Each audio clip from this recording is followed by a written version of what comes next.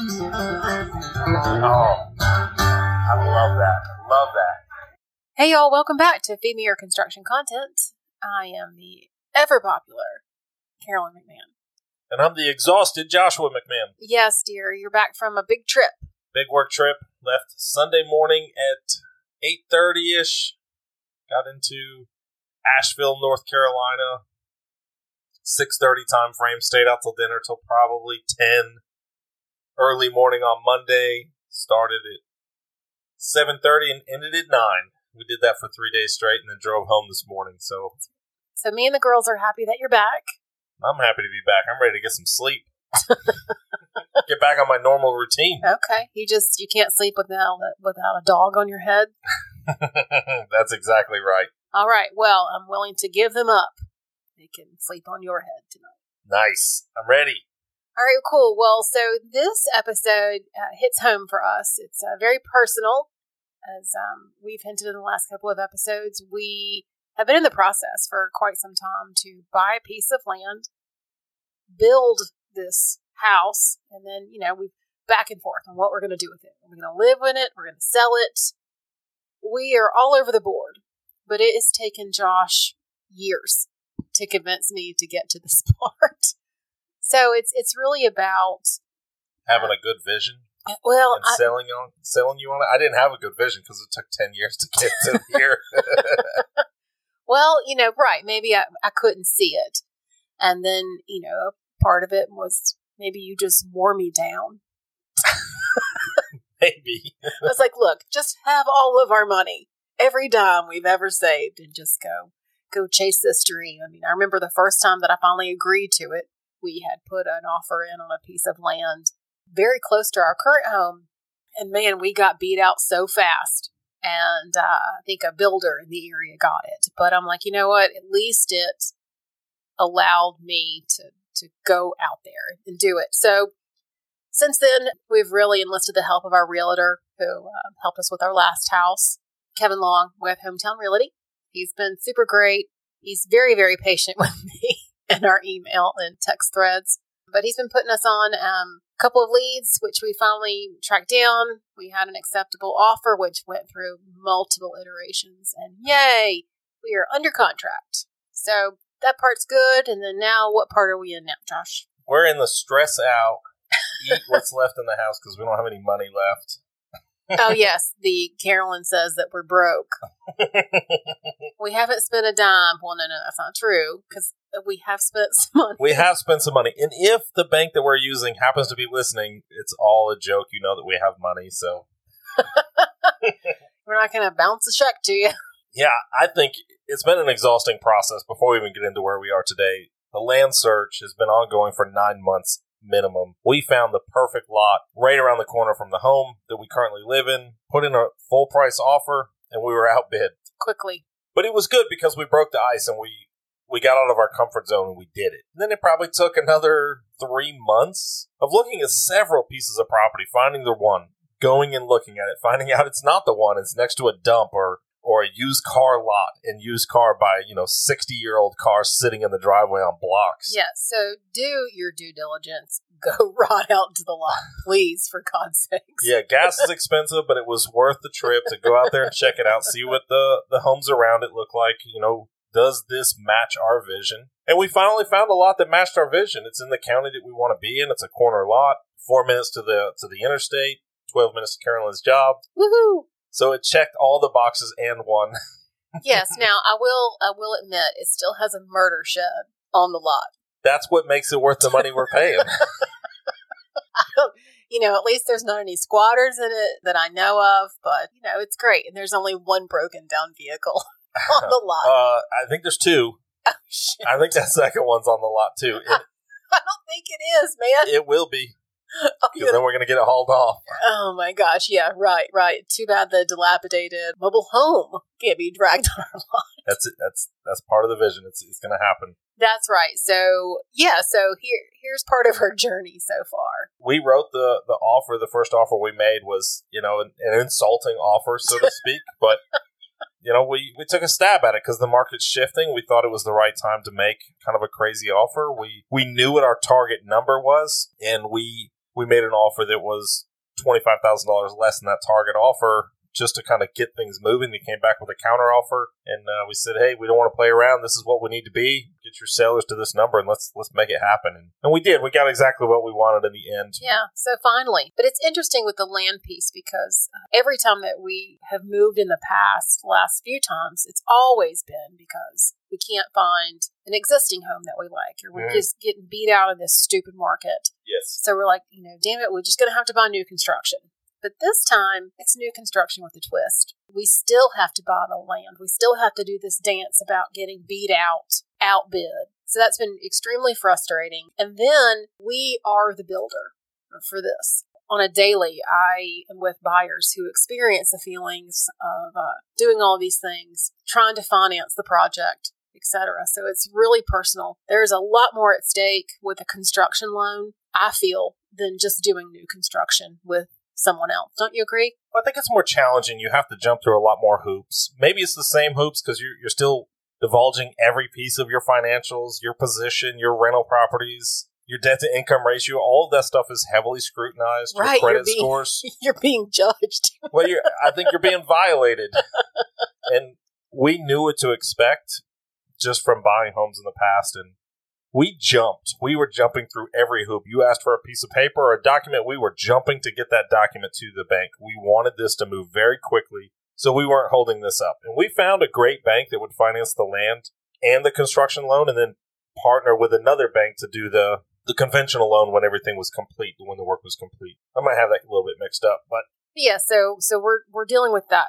So what's interesting to us is qualified for the end loan. So when the construction loan turns into a permanent loan, we've been qualified for that, but we have yet to be qualified for the construction loan. And again, you learn all these things. What an acceptable DTI is, if it's different for a conventional loan versus a construction loan, all of these things. And, you have to be willing to go the distance and, financially, if you can. I mean, it scares me. You all know that I'm the financial manager in our house. No more eating out. But an outlay of cash like that, has me a little struggling. Maybe I need to pick up a second job. Anybody hiring? So I go into full panic mode before there's even anything to panic about. But it's moving forward.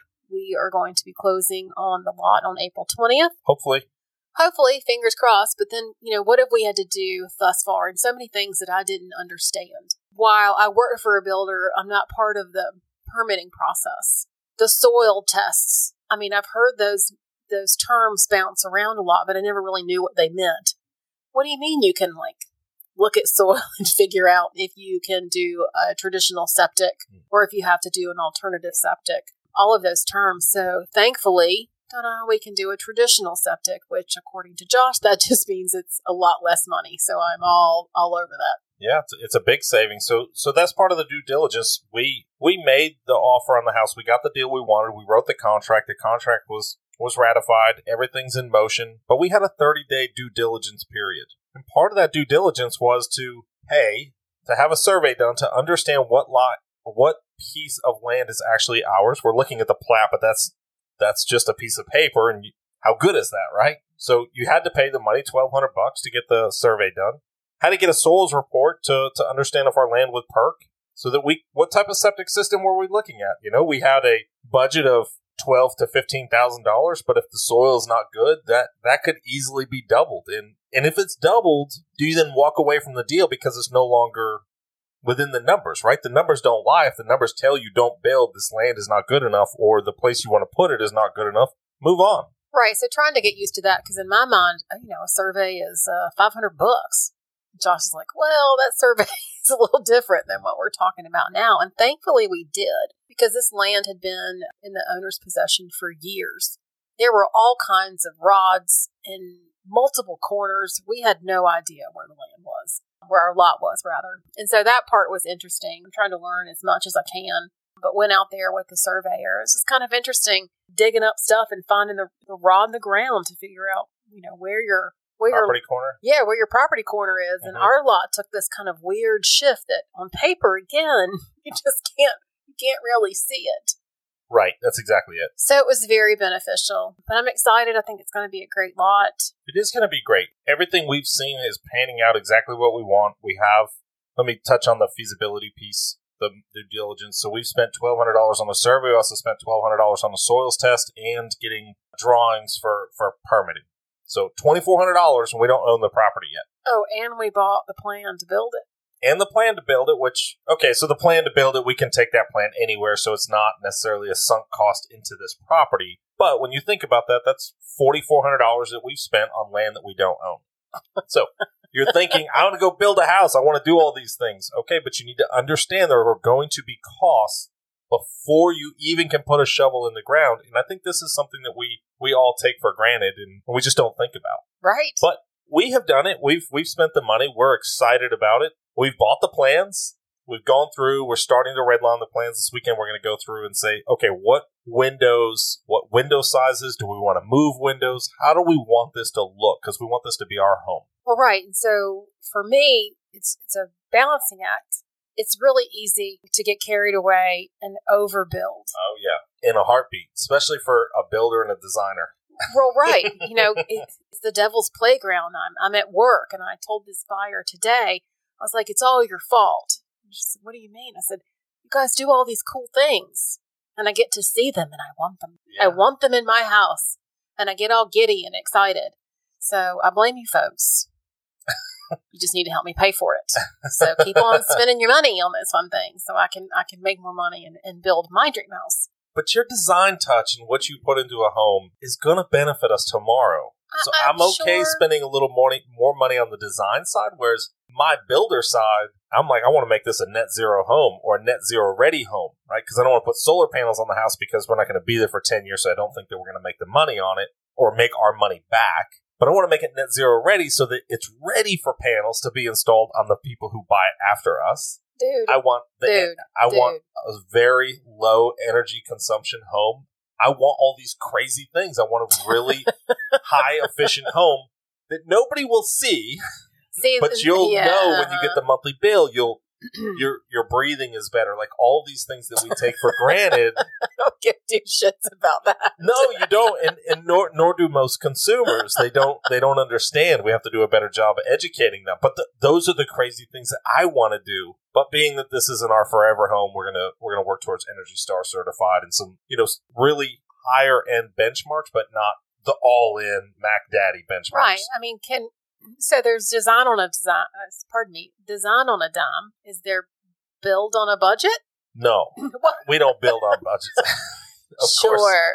Well, of course. I mean, let's talk about the budget. We have a budget spreadsheet, and we're following it. And I put in there the numbers that I thought things would be, and as we get the actual bid, we're plugging it in, and it's tallying it up at the bottom, so we know. We have a desired number that we want to be at for land and building and everything, and our all-in price.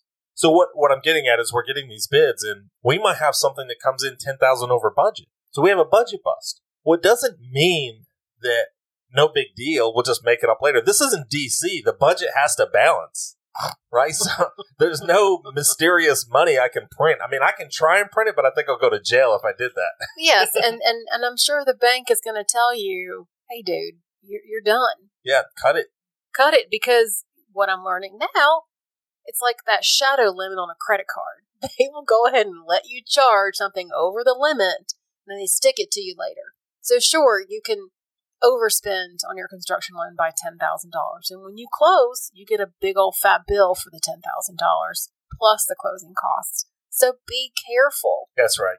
Yeah, and that's why we're tracking everything, every single dollar spent, even if it's out of our own pocket. So we want to know what we have all in on the house. We want to build a really good home for the price that we think is reasonable, that we can enjoy. So we're not, you're not working the polls on the weekends or whatever you think you're going to do for wait a minute, like the election polls? Yeah. Because I don't even know if I'm qualified for that. Certainly not a working girl poll. Let me just say that. If we're going to pay for this house, you need to get to work. I mean, I wanted to work at the bird store part-time. Yeah, you could do that too. I mean, they've got polls. Oh, see? Same. I said polls. You went to the wrong place. Feeder. I was thinking bird store. Feeder polls. Right. Yeah, I'd go broke in that place because But we're really looking hard at the bids, and we have a really good relationships with a lot of trades, so we're going to lean on those individuals, and I want to be loyal to those individuals, but we want to make sure we're getting the best bang for our buck. Well, sure, and I still think that the design end, we can still do things that meet our minimal standards and maybe not do everything today. Yeah, so that's the big thing. What things can we do today that you have to do? Pre-wiring for certain things, running a gas line for certain things, say a generator, right? Generator option could cost you $30,000 for the generator, the gas, and everything else. We might not need a generator today, but maybe we put in the transfer switch and we run the gas line and we run the electrical. We install everything that's the generator's needed, but we don't go the full distance. We don't do the full Monty because it's not necessary today. But once we move in and we lose power 2 or 3 times, we're like, shit, we need to pull the trigger and get that generator. Well, right. We are no longer really in the city. We're kind of in the sticks at this house. So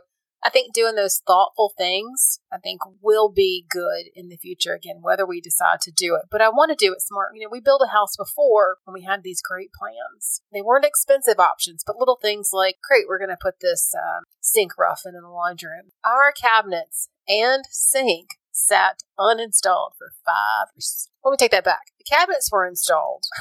The sink sat in the hole for 5 years. Josh, let me tell you, he had these grand plans that he was going to wash the dog in the garage. The man wants heat. The man wants air conditioning. I need luxury.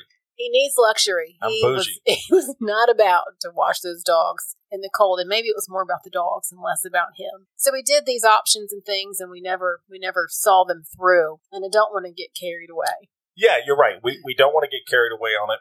And I think we just have to look at the cost. Because remember now, that other time we did it with a builder. So what's the builder's cost versus what's the actual cost? Sure. We are the builder now. Right. So those savings, they're directly... But maybe it's $100 to rough in for a sink in the garage. Come on, Jeff Foster's going to charge us more than $100. No, we plugged him last week. It was free advertising. That is worth $100.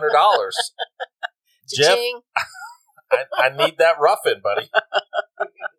But that's the thing, and this is what I say to a lot of my buyers, I guess I need to take my own advice, is what is the cost of regret? Yes, that's exactly my point. It's identifying need versus want. Hopefully there is a really satisfying middle, right? Where you get most of the things that you want. Maybe some of those stretch items you can delay, but prepare for now, like we talked about. Well, that's where we're being smart. If it's an upgraded window package, and instead of it being a $15,000 item, it's a $25,000 item, but it's not something you can do tomorrow. You can't change your windows. It's not easy to change. So I think you have to be intentional about some of those things. But some of the areas where maybe you make a change is we want to do beams in the great room on the ceiling. We want to do a coffered ceiling with trim, but maybe that's something we delete because we can always go back and do it. We want to do built-ins in the flex room. Those are the areas where you cut because it's something we can do later, and it's something that I can do personally. Well, sure. Again, something else I would tell a client who was, waffling about something. I'm like, look, structurally speaking, if you can't do it later, do it now. Everybody understands That's that. right. But if it's something that you can do from a design standpoint, you can do it later. You move in. Our builder, Eric, our builder friend, and I were just talking about it. And I said, look, if you move in and don't do something and then you never do it, and obviously you never cared about the option that much to begin with, because otherwise you'd be motivated to move your ass and get it done. That's exactly it. And we are at fault. We fall victim to that all the time, right? Again, not connecting something, not going the distance. It's best of intentions, but I think for me, if it's just roughed in, I probably didn't want it that badly. Well, right. And of course, I'm going to challenge you on this. I'm not spending $25,000 on windows. We can buy them for $12,000. I'm not either. I'm just using it as an example that if this is a window you really want, and this is something you want, you can't change it tomorrow. So the regret part is, I didn't do it because it was $13,000, but I don't want to get down the road and be like, I really wish we would have done those upgraded windows. I know. And it's such a disheartening thing to say and to hear, right? Someone go, I really wish I would have done that. Or, what I get in my job is, I really wish I had known about that. I was like, B, you knew about it. Trust me. So I know all these things, and I still have to make the right decision. We have to make an informed decision. That's why it's imperative that we have our bids, we have our build estimate sheet, we have our selections, and we really figure out what's most important. What are things we can do tomorrow? What do we need to do today? Where do we need to make improvements? Where do we make improvements in our bid or our estimates or whatever we're doing to make it happen? What do we need to self-perform? Right. Right. What kind of sweat equity are we willing to do? We talked about that. So there's certainly places that we've identified already that we can do on our own, which we're happy to do. We're not as young as we were. No one likes to install backsplashes. That's just backbreaking. It really is. But we're willing to do it. We've installed cabinets before. Easy, even though you probably don't want me to install your hardware because my head's crooked. But some of those things I think we will definitely do. And I think you enjoy doing those. It's something different than the day-to-day. I do enjoy it because the job is very mentally challenging. It's exhausting. So when you can put your headphones in, you can install cabinets or install a tile backsplash and just really get in the zone of doing that. You don't have to worry about what Johnny's doing or who showed up on what job or what this customer is saying. You're just in your own world for an 8-hour day or 16-hour block and just doing the work. Who was this Johnny person you're always talking about? I have no idea. Okay, I'm just curious. Johnny's fictitious. Okay, will you bring Johnny number 5. Is that somebody? I don't know. Well, that's certainly, we probably lost about half of our listeners there. Like, who? What? Anyway, we're dating ourselves, but that's okay. So it's been a journey. We're talking to the lender tomorrow. Exciting. That's right. It's very exciting. We're T-minus almost 3 weeks to get this done. And that's where the real fun starts. Yeah, and we'd like to do another episode and maybe 2 or 3 more episodes just as we get a little bit further in the build, because I'm sure there's somebody out there listening to this who's saying, I have a dream of doing this one day. I want to build a home on my own. I want to be my own custom home builder. I've said it my whole career. I'm an entrepreneur at heart. I can't change who I am. And I've had employees work for me that are that way. And I don't ask them to change. I lean into it, and I'm like, I can help you be better. So when you're ready to be a custom home builder or building on your own, you're ready to go. This episode and more episodes to come in the future is to share with you what we're learning in this journey, being in the weeds and paying for it, so that you can one day do the same thing. Not trying to take anybody's people so they go start their own home building business by any means. No, but please, folks, like and share so maybe we can monetize this. Yeah, exactly right. Thanks for all the listeners. Mash the follow. Like Carolyn said, like, share, spread the word to your friends and family. I think more people in the construction industry will get some value from this, and send us your ideas. Our email or contact information is in the show notes. Reach out to us. Let's hear what your thoughts are. Let's see who wants to be on the show. Let's have another guest. All right. Thank you so much. Thanks, guys. See ya.